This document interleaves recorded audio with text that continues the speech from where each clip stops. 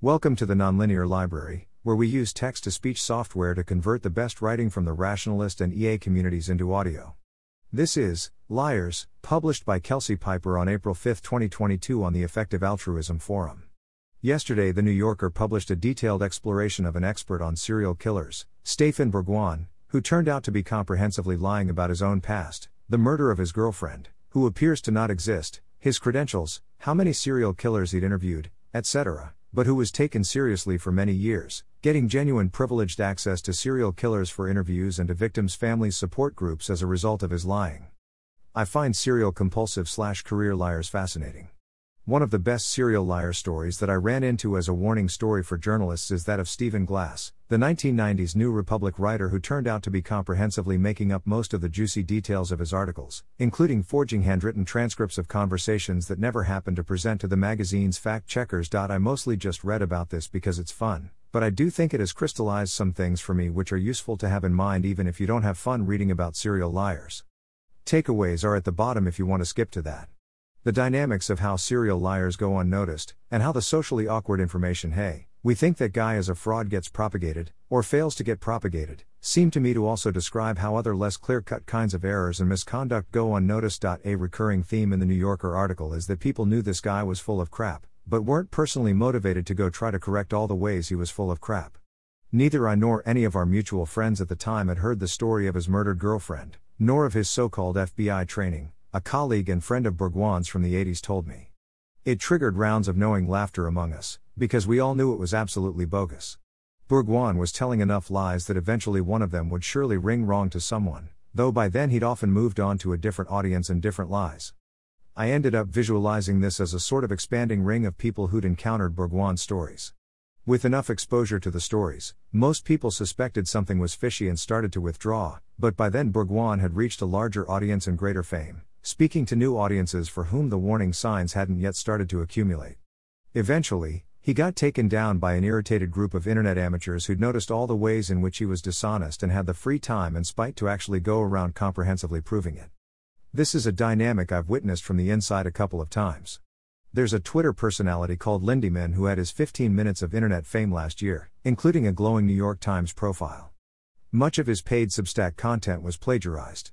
A lot of people know this and had strong evidence for a while before someone demonstrated it publicly. I personally know someone who Lindyman plagiarized from, who seriously debated whether to write a blog post to the effect of Lindyman is a plagiarist, but ended up not doing so.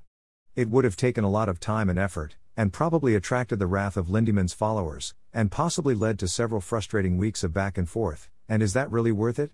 And that's for plagiarism of large blocks of text, which is probably the single most provable and clear-cut kind of misbehavior, much harder to argue about than the lies Glass or Bourgoin put forward. Eventually someone got fed up and made the plagiarism public, but it had been a running joke in certain circles for a while before then. There are more examples I'm aware of where a researcher is widely known by other researchers to engage in shady research practices, but where no one wants to be the person to say that publicly. When it does, eventually, come out, you often hear from colleagues and peers, "I'm not surprised. Why not be the change I want to see in the world?"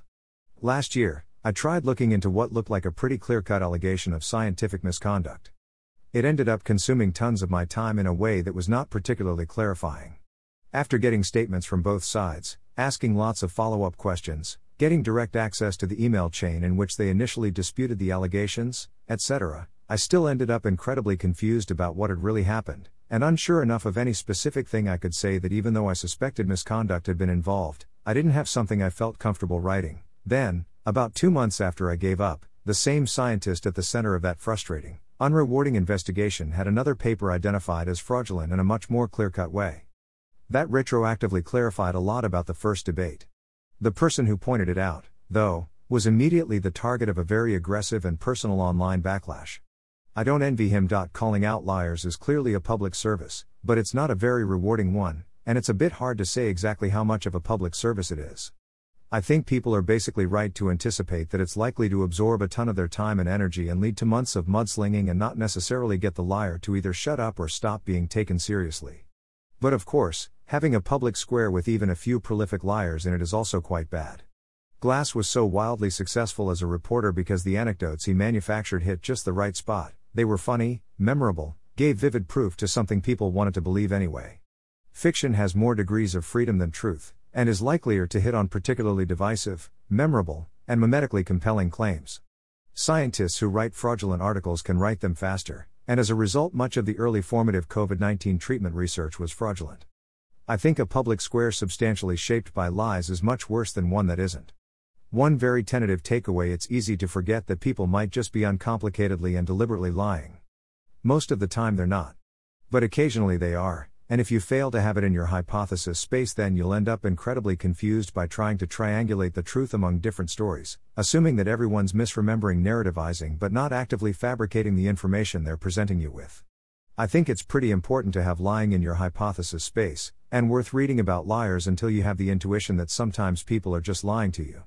Another very tentative takeaway: if you are a person interested in doing informal research that's important and neglected, I think identifying scientific fraud, or identifying experts on the TED Talk circuit who are doing substantially dishonest or misleading work, is valuable and largely not being done by more experienced and credentialed people, not because they don't have lengthy rants they'll give you off the record, but because they don't want to stake their personal credibility on it and don't want to deal with the frustrating ongoing arguments it'll cause. My current sense is that this work is not super important, but is reasonably good practice for important work, making sense of a muddle of claims and figuring out whether there's clear-cut dishonesty, and if so how to make it apparent and communicate it, is a skill that transfers pretty well to making sense of other muddles of claims. I'd be pretty excited about hiring someone who'd successfully done and written up a couple of investigations like these. Thanks for listening. To help us out with the Nonlinear Library or to learn more, please visit nonlinear.org.